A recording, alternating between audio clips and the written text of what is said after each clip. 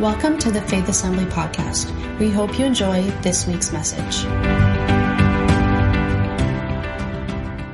Tonight, we are going to pick up where we left off a few weeks ago. We started talking about some of the spiritual disciplines.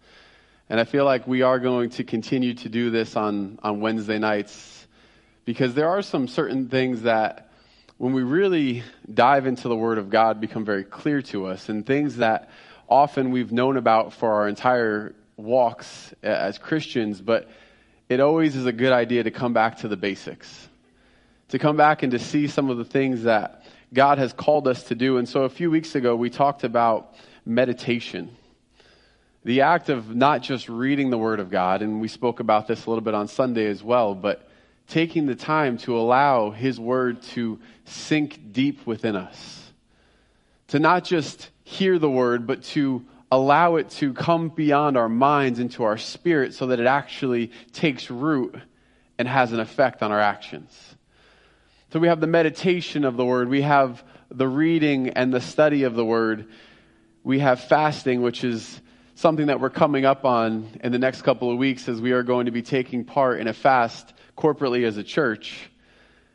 And that is a little bit more of what we're going to talk about here tonight. But in all of these things, as we pursue God, we have to recognize that our why, our motivation, the reason why we're doing these things really matters. And I would say matters even more than the act of what we are doing. It's the motivation of our hearts as we are entering into these places to see God in a different way, to hear His voice, regardless of where we find ourselves in our lives at that moment. And tonight I want to start by kind of setting the foundation by looking at the book of Romans, and we're going to begin in Romans chapter 5. And I would just ask that you would stay with me as we build this foundational piece, moving on to our key verse here tonight. But Romans chapter 5, starting in verse 1 says, "Therefore, since we have been justified by faith, we have peace with God through our Lord Jesus Christ. Through Him we have also obtained access by faith into His grace in which we stand. And we rejoice in the hope of the glory of God. Not only that, but we rejoice in our sufferings, knowing that suffering produces endurance. Endurance produces character, and character produces hope. And hope does not put us to shame, because God's love has been poured into our hearts through the Holy Spirit who has been given to us." Every time I read this passage, I see something else, and I just felt that pause at that word access. Through Him we have also obtained access by faith. This theme of faith is what Paul is speaking about in the preceding chapter as he talks about the faith of Abraham that gave us access into the place of righteousness. We know that it says that Abraham believed God, he had faith, and it was counted to him as righteousness. But Paul goes on to say that the inheritance of faith was not just for Abraham, and it was not just for his sake, but also for ours. The faith of our father Abraham, the father of many nations, the father that went before us, has given us an inheritance of faith through his act of obedience. And faith is the very thing that opens the door to the grace on which we must stand, the grace that empowers us to become who we were called to become, to fulfill the identity that has been given to us through Jesus. This grace, however, is not just for the forgiveness of sins. Often we look at it in that way because that is an incredible part of this. It's not just the overwhelming gift that restores relationship between us and God, but it's also the very thing that empowers us to do what we've been called to do, to walk obedient to what God has called us to walk into. Now, this is a pretty amazing statement, and it's even more important when we look at verse 3, which shows us very definitively, as if we weren't aware, that this walk with God is not always going to be rainbows and unicorns, if you would excuse my terminology here. That this walk with God is not always going to be this easy thing from the moment that we say yes to Jesus, that everything from that point forward is just going to fall into place. We know the ultimate price has been paid. However, we need grace to continue to walk through the situations of life, to walk through the times where things are going really well, but also the times where things are really difficult. Verse 3 says, suffering produces endurance, and endurance produces character, and character produces hope. When I read this, I thought back to John 16:33, which is where Jesus says, in the world you will have trouble or tribulation, but fear not, for I have overcome the world. But still, there will be trouble. Still, there will be times where it is not quite so easy. But we have been given the grace that we need not to simply survive the difficult times, but to endure, to develop the character that we need to walk into the hope that God has promised to us. You see, grace is a multifaceted gift from God that empowers us to walk into our identities in Jesus. Romans chapter 6, verses 5 and 6 says, for if we have been united with him in a death like his, we shall certainly be united with him in a resurrection like his. We know that our old self was crucified with him. I feel like in this message, I'm going to start asking you to repeat after me. Like old self. We've been given access. Our old self, what used to be. We've been brought from our old self, which was crucified with him, in order that the body of sin might be brought to nothing, so that we would no longer be enslaved to sin. It goes on to say in verses 10 and 11, for the death he died to sin once for all. But the life he lives to God. So you must also consider yourselves dead to sin and alive in Christ Jesus. This is the power of grace. This is what has been made available to each one of us through the person of Jesus. So you must also consider yourselves dead to sin and alive to God in Christ Jesus. This word consider in the Greek means to reason your way to a logical conclusion and then to make a decision from it. To reason your way to a logical conclusion and then to do something about it. So when we consider ourselves dead to sin, when we come to a place through the Holy Spirit of understanding that when Jesus was crucified, that we were crucified through our acceptance of what he has done, through our repentance, through our acceptance of him in our lives and in our hearts, we are now dead to sin. And when we can come to that conclusion, we must now do something differently than we did before. Consider yourself dead to sin. Now, sin is not going to consider itself dead to you.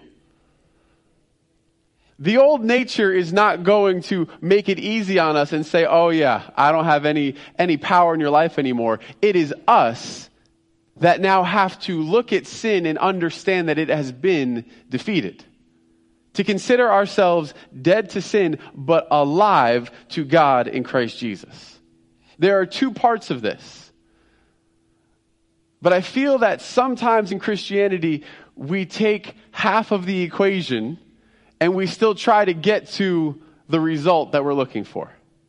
We have to consider ourselves dead to sin, and that's really good. But unless we consider ourselves then alive in Christ, we're only dealing with half of the equation. We're fighting half the battle. It's through grace that we can consider ourselves that is the conclusion we come to, dead to sin, but now alive in Jesus. This grace we have been given means we have a new nature, a new way of thinking, a new way of reasoning, and now a new way of behaving. Romans chapter 6 verse 14 says, "For sin will have no dominion over you, since you are not under law, but under grace." This becomes a major theme of this entire letter: grace through faith and not by works. It continues to say in verses 16 through 18, and this is where we're going to camp out here tonight. "Do you know that if you present yourselves to anyone as obedient slaves, you are slaves of the one whom you obey, either of sin, which leads to death, or of obedience, which leads to righteousness? But thanks be to God that you who were once slaves of sin have become obedient from the heart to the standard of teaching to which you were committed. And having been set free from sin, have become slaves of righteousness." All right, I am going to have you do it. Repeat after me. Slaves of righteousness. We are now slaves of righteousness in verse 19, leading to sanctification. Whoever you obey, that's who you become a slave to. So you have the option to either become a slave to the old nature and to sin, to whom we are now dead to through Jesus, or we can be slaves to righteousness that leads to sanctification. Now, I really do encourage you to read through the book of Romans. It is an incredible book where Paul lays out the gospel. From beginning to end, it really is such an amazing book, and we will continue to read out of that in the weeks to come. But tonight, I want to camp in on this one verse, because I feel like out of this verse, there is a lot to be seen in regards to the disciplines that we are in pursuit of. So when we look at this principle of grace, once again, we do so often with the focus of the relationship that we now have with sin, and this is a huge facet of it. To know we've been given forgiveness that we did not deserve, it is a foundational piece of our salvation. We do recognize that grace did not and could never come from the law, whose purpose, as Paul goes on to say in chapter 7, verse 7, was to show us that we were unable to keep the law. It could never come from our own ability, from our own self-righteousness, from our own works. It had to come from Jesus. And we talked about that grace allows us to go through and endure suffering. But tonight I want to look at verse 17, which is very closely connected to these other points, but it says something that really stood out to me as I was reading through this chapter. It says, "But thanks be to God that you who were once slaves of sin have become obedient from the heart to the standard of teaching to which you were committed." The NIV says, "You have come to obey from your heart the teaching that has now claimed your allegiance." Now this is significant because it shows us the change that takes place in our nature when we receive Jesus into our hearts, when we begin to think about our lives differently, when we begin to see the fullness of what Jesus has done. At one time, before we understood what grace was, before we understood who Jesus was, our obedience did not come out of relationship, but instead our obedience came out of fear. Before we understood what grace was, our obedience came out of fear or self-righteousness. Came out of self-reliance. It came out of a variety of things which all pointed back to us instead of Jesus. And much like little children who obey, and I say obey like theoretically, because we have two little children and obedience is not always their strong suit. Joel agrees with me here tonight. They obey because of the fear of punishment. If I do this thing, then things are going to go well for me. But if I don't do this thing, or if I do this thing I'm not supposed to, well, then there's going to be consequences. This is why children obey. But 1 John chapter 4, verse 18 says that there is no fear in love, but perfect love casts out fear. For fear has to do with punishment, and whoever fears has not been perfected in love. So you would agree with me tonight that being obedient based out of fear is not God's best for us.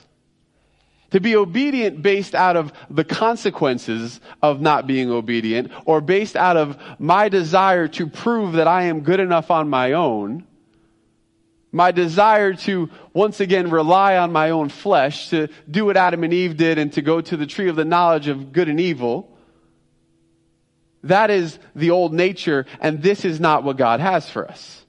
But now, through grace, we have the ability to walk in a different motivation. And what it specifically says in this verse is that you have become obedient from the heart. You have become obedient from the heart.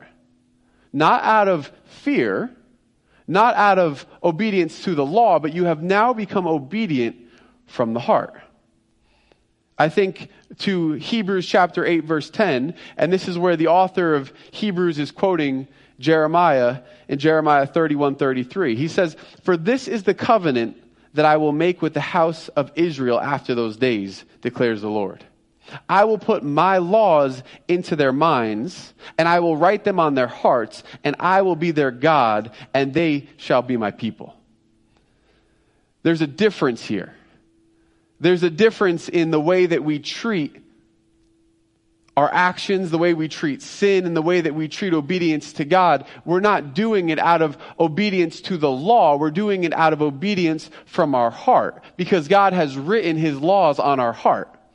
It's no longer based off of things that have been written and maybe added to, as the Pharisees did, to the law, but it is now out of what God has placed inside of us.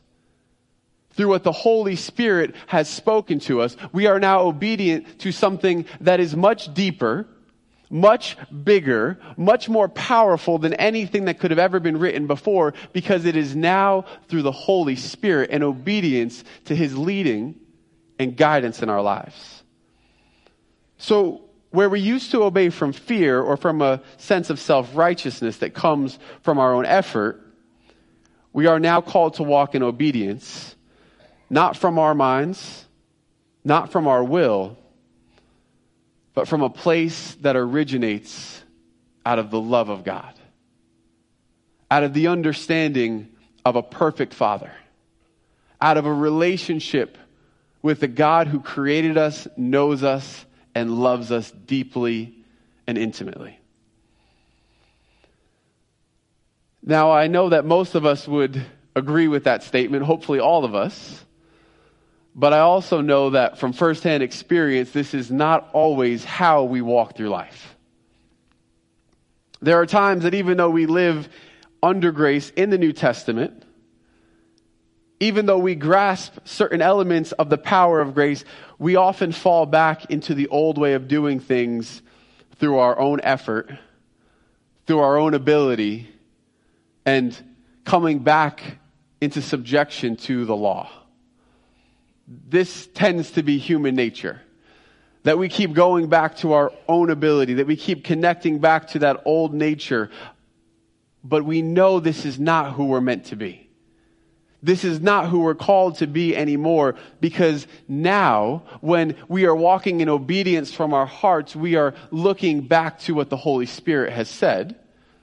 We're recognizing that there is something that is better for us. There is something that has been made available to us. And when we understand this, this is where meditation comes in. This is where the study of the Word comes back in. When we look at this and we don't try to just understand it on a knowledge level or on a head level, but we allow the Holy Spirit to speak deep within us, that's when things start to change.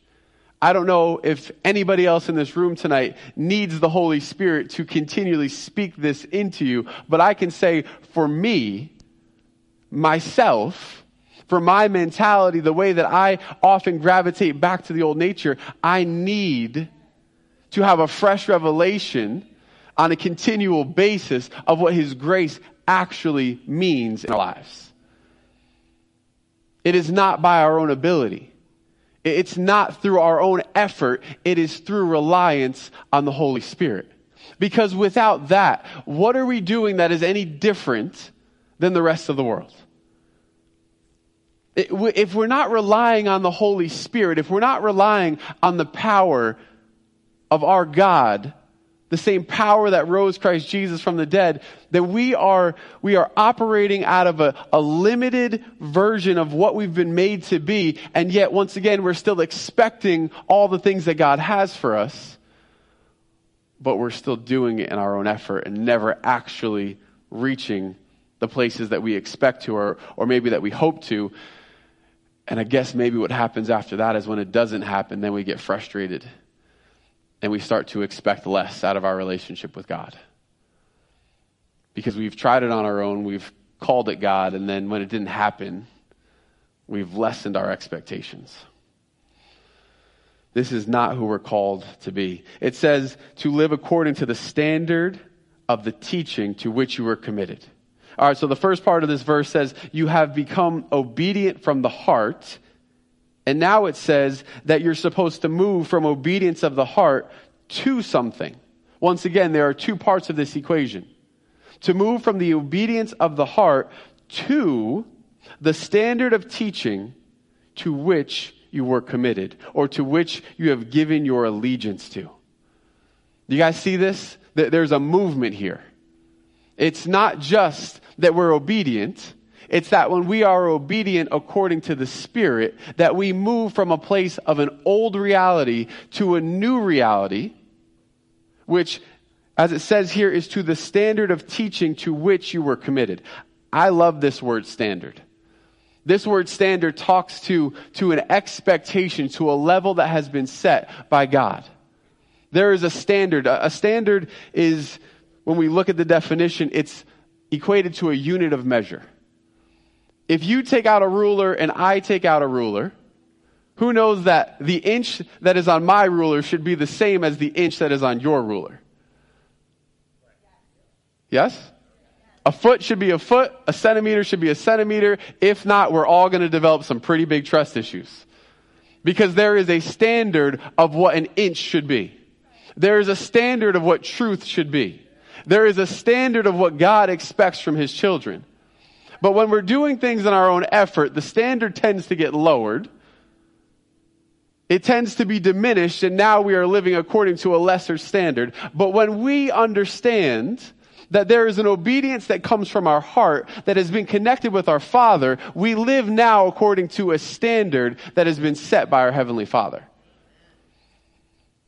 To the standard of teaching to which you were committed, and having been set free from sin, have become slaves of righteousness, leading to sanctification. This understanding, this implementation of grace, is not just so we can live in freedom from sin, although that is amazing. It's not just so that we can live in freedom from sin. It is now that we can move to a place of living according to a new standard. We have to get both sides of this. In the old standard, the old covenant, it was in the flesh, but now that's been done away with, so that we, being redeemed by the blood of Jesus, could uphold, live out, and walk in a new standard, becoming slaves to righteousness, leading to sanctification.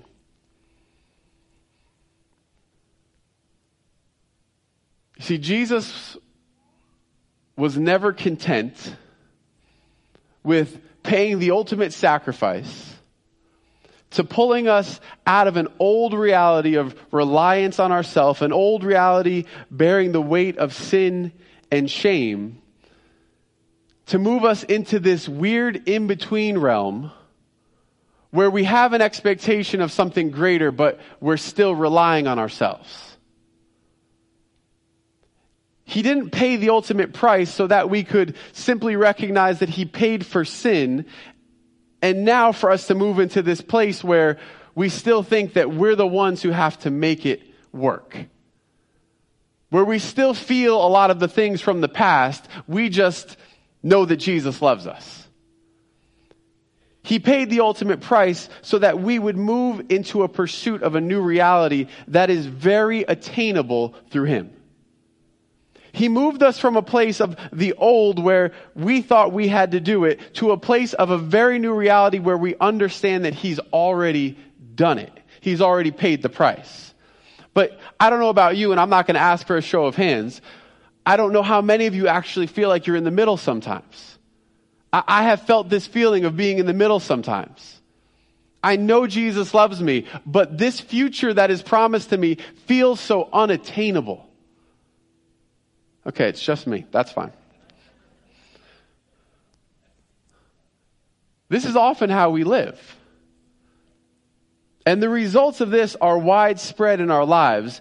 The results of this very often affect not just our relationship with God, but the way that we live life. It affects the way that we process situations. It affects the way that we see ourselves and we see Him. And yes, it affects the spiritual disciplines. It affects why we do the things that we do. Why we're being obedient to reading the Bible, to praying, to spending time with God, to studying, to fasting, to tithing. All of these things now fall into this weird in-between of understanding who God is, but yet still feeling like we have to have this element of self in there because we're not thinking according to the promise that has been placed on our hearts. We're still thinking according to our past, our own abilities, our inadequacies. And so then we approach these disciplines with an element of, I have to do this because God wants me to. I have to do this thing because this is part of being a good Christian. I have to do this thing because I have to check a box that I've done my due diligence today. When we operate in this old mentality, what happens is that these very biblical and life-giving disciplines become very will-based behaviors that we do out of obligation instead of what they were intended to be. I look at tithing and I think of 2 Corinthians chapter 9, verse 7, where Paul says, each one must give as he has decided, where? In his heart, not reluctantly or under compulsion, for God loves a cheerful giver. What is more important to God? That you give, or that you give according to your understanding of who He is? What's more important, the action? Now trust me, I want everyone to tithe, okay? I have a vested interest in this. However, this is very clear that if you give, it must be out of a place of a cheerful heart, not reluctantly or under compulsion. Because to God, who doesn't look at the outward appearance, He looks at the heart. He's not looking so much at the action. Saul gave a sacrifice that he wasn't supposed to give, and God was very upset about this. But when we do things out of our own ability to check a box, it doesn't mean that it's bad. I'm never going to say reading our Bible is bad. But if we're doing so out of obligation instead of understanding that we're building a relationship with the Creator, we have our priorities out of alignment. The spiritual disciplines need to be out of a place of understanding our relationship with Him. We have to move from a place of self-reliance to a significance that is found in the heart of God. So tonight I do want to look at fasting just briefly. We don't have time to go really in depth on this topic here tonight, but we are going to be stepping into this time of fasting together. And to me, of all of the disciplines, this seems to be the one that if I'm going to go into self-reliance, it's this one. It's the one that requires the most of me simply because of how much I love food.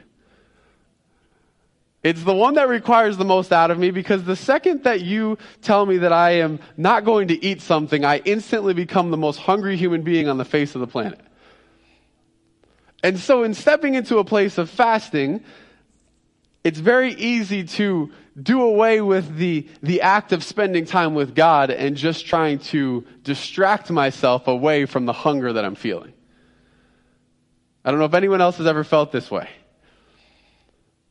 Fasting is an act of obedience to God.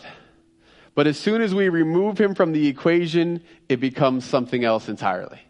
It becomes self-deprivation. And sometimes that's not such a bad thing. Sometimes we just have to say no to ourselves. Has anyone ever practiced that before? Like, I want this thing and I'm just going to say no to myself just to see if I can do it. I don't know if you guys have the same success rate that I do. Not always very good. I think that Bill Johnson said that fasting without the spiritual element of this is just a diet. And that's the truth. That's what it is.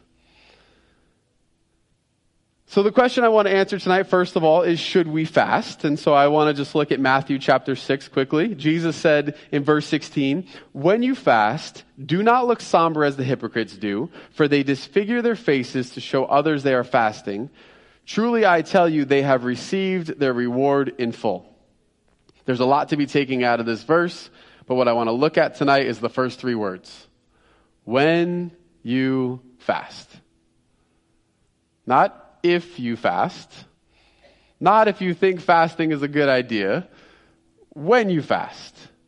When you take the time to engage in this spiritual discipline, this is how I want you to handle it. We know that Jesus himself fasted. We see this when he's tempted in the wilderness for 40 days and 40 nights. He fasts. We see this interaction between him and Satan in verse 4 of chapter 4. He said, "It is written, man shall not live by bread alone, but by every word that comes from the mouth of God." Jesus fasted. He often separated himself away. We see in Mark chapter 9, verse 29, the disciples, they go to cast the demon out of the young boy and they're unable to. Jesus comes and does exactly that. And they ask the question, why couldn't we do it? And he said to them, this kind only comes out by prayer and fasting. Meaning that at that point, he was already operating in the discipline of fasting. This is something that Jesus did. We see this in Acts chapter 13, verses 2 and 3. While they were worshiping the Lord and fasting, the Holy Spirit said, "Set apart for me Barnabas and Saul for the work to which I have called them." Then after fasting and praying some more, they laid their hands on them and they sent them off. Fasting is very much a spiritual discipline that we have been given in order to give us an opportunity, yes, to say no to ourselves and to say yes to him, but to be able to engage in a deeper level of relationship and intimacy with him. Fasting, though, must be spirit-led. It must be God-ordained and spirit-led. It has to be something that we know he's calling us to do and something that we are being led by the Spirit. That is the most important part of it. From the time that we fast to what we are fasting, we have to realize that this is not done to simply deprive our flesh, but to seek God. It must come from our hearts out of an understanding that we have an opportunity to give him something that costs us something.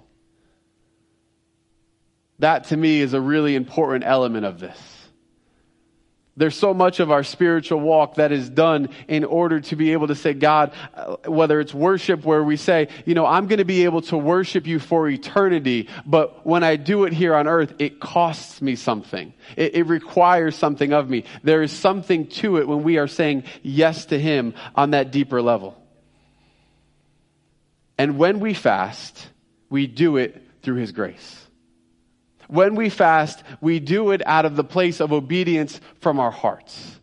We don't do it as a matter of sheer willpower. We don't do it as a test to see if we can. We do it because we are saying, God, I want to do this. Will you give me the strength that I need to be able to do this?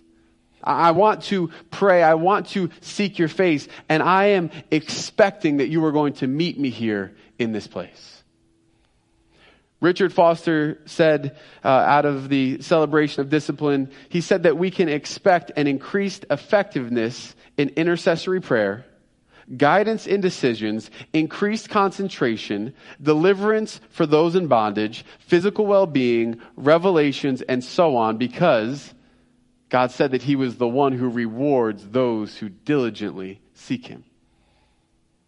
And that is what we're doing in fasting. We are diligently seeking him. And it's not only this, but it's the revelation that comes up inside of us during a fast that can also be very beneficial. I'm going to start to bring this to a close, but I don't know about you. Anytime I've been a part of a fast, I'm not always the most pleasant person to be around. There tends to be this irritability that comes up in those moments. And can I suggest that maybe what's coming up in those moments is not simply like the Snickers commercial, where it says you're not you when you're hungry? I think the truth is that you become who you really are when you start to lose some of the human ability to comfort yourself and to be satisfied with something like food or whatever it is that you're choosing to let go of. It's important for us to understand who we really are when we're not comfortable. I don't know about you, again, if you've ever been in a stressful situation, what comes out of you is more often who you really are instead of the polished version that you want to give to everyone around you. So I want to say, in a time of a fast, be aware of what comes up and then don't distract yourself away from it. But be willing to look at what's coming up so that the Holy Spirit can address what's really going on. So that way, when we go into the situations where there will be trouble or where there will be suffering, we know what we're going to find. We're going to find who he has made us to be.